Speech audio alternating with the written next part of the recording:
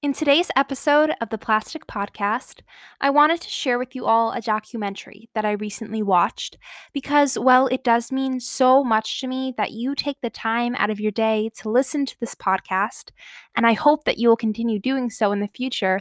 Sometimes it helps us to learn more about plastic or feel more obligated to start changing our lifestyles to become more plastic free if we can see and witness something with our own eyes. You can listen to how much plastic is negatively affecting our lives and our planet as much as you want, but sometimes seeing that giant landfill or watching a video of a sea animal choking on a plastic bag can really change the way you see plastic. Like they say, a picture is worth 1,000 words. And since I obviously cannot visually show you anything since this is a podcast, I thought I might share something that I watched that really opened my eyes even further to how negatively plastic is affecting the world and specifically our oceans. Today, I'm talking about a documentary that is called A Plastic Ocean and that I would like to share about with you all today.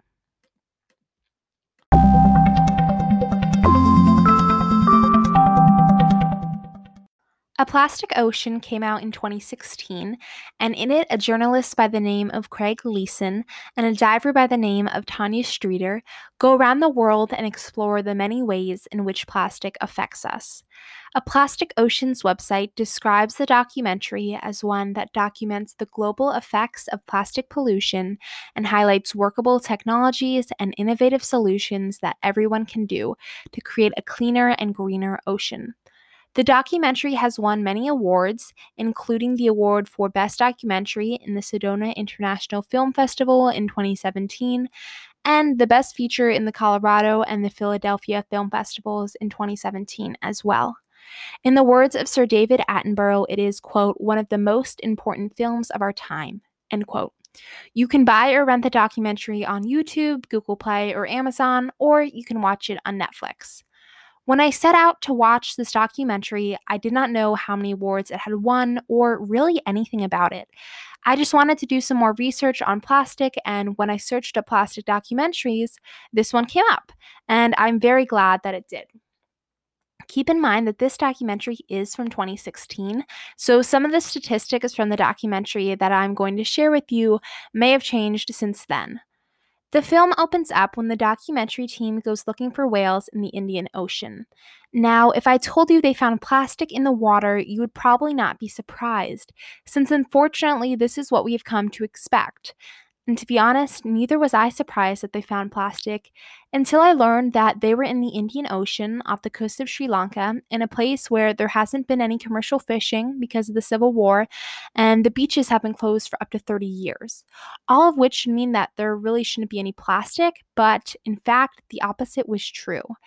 The team found, both floating on the surface and a meter below, emulsified bits of oil, fishing nets, plastic, and other debris. In that plastic, there was an unopened pack of plastic wrapped biscuits, a plastic shoe that a crab had made its home, and some disposable lighters. After the scene, I knew I was in for an eye opening ride. One of the many reasons why plastic is so bad, especially in the oceans, is because whales feed by sucking water into their mouths, and they don't know the difference between plastic and krill being what they usually eat. There was one instance of a whale dying because it was found to have 6 square meters of plastic sheeting inside it, meaning it couldn't eat. It ended up dying a slow and painful death of malnourishment because its digestive system was blocked. Unfortunately, the story of plastic killing ocean animals is not an unfamiliar one. Another problem that plastic poses is that it breaks up over time so that it is more proliferated, creating more opportunities for the plastic to be ingested by ocean animals. These plastics can also absorb toxins floating in the water, so when the fish eats the plastic, those toxins migrate from the plastic into the mussels or the fats in the fish, which may not seem like it should affect you, but those parts of the fish that the toxins migrate to are the parts that are usually served to eat. And it is not just in the ocean that plastic is creating such disastrous effects, it's in the lakes too. And this documentary opened my eyes to just how bad it had become. In fact, 80% of the litter found along the shorelines of North America's Great Lakes is plastic. What trash does not remain on the shoreline or sink into lake sediment instead flows through the canals and river system, through the St. Lawrence Seaway, and into the Atlantic Ocean. And while plastic is a very apparent problem that North America has to deal with and can hopefully solve, unfortunately, so many other countries are facing plastic problems of their own as well. For example, the documentary team traveled to Fiji, where they found that some of the citizens had started using plastic as a way to light their fires for cooking.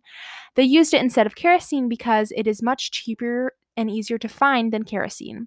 When the documentary crew started talking to some of the people they found using plastic as a way to light their fires, these people said that when they started using the plastic, they had problems breathing and sometimes got headaches, but they had gotten used to these effects over time. One of the problems with using plastic to light a fire is that it creates a nasty smoke. So, a scientist decided to test the chemicals from the plastic smoke by using a white filter and exposing it to the plastic smoke. After the filter had been exposed, it turned from being white to a dark brown to black color. In comparison, after being exposed to wood smoke, the filter turned a light to medium brown color. The scientists also found that in the plastic smoke, there were cancer causing components and residue of burning plastic, and maybe even some phthalates in there as well. If you haven't heard of phthalates before, they are chemicals that are used to make plastic more flexible, transparent, and durable, but they're also toxic. Unfortunately, that is the problem with plastic. It may seem cheaper at the forefront, but in the long run, it will take a much greater toll on us and the environment. The documentary also has a fascinating and quite terrifying segment about the Great Pacific Garbage Patch, which, even if you do not have the time to watch this documentary, I suggest at least taking a couple minutes just to look it up. The images of the Great Pacific Garbage Patch should make you think again the next time you buy a plastic water bottle or use a plastic bag. So instead of sharing some of the information I learned about that garbage patch in this episode, I thought that sometime in the future I would dedicate a whole entire episode just to the Great Pacific Garbage Patch, since there's so much to talk about concerning it. To end off today's episode, I just wanted to share a couple more statistics mentioned in the documentary that really stood out to me. First off, did you know that around 63 billion gallons of oil are used every year just to supply the United States with plastic water bottles, and that more than 90% of those plastic bottles are only used once? Plus, something that I already knew, but that still leaves me a bit shocked every time I hear it, is that almost every piece of plastic ever made is still on the planet in some form or another.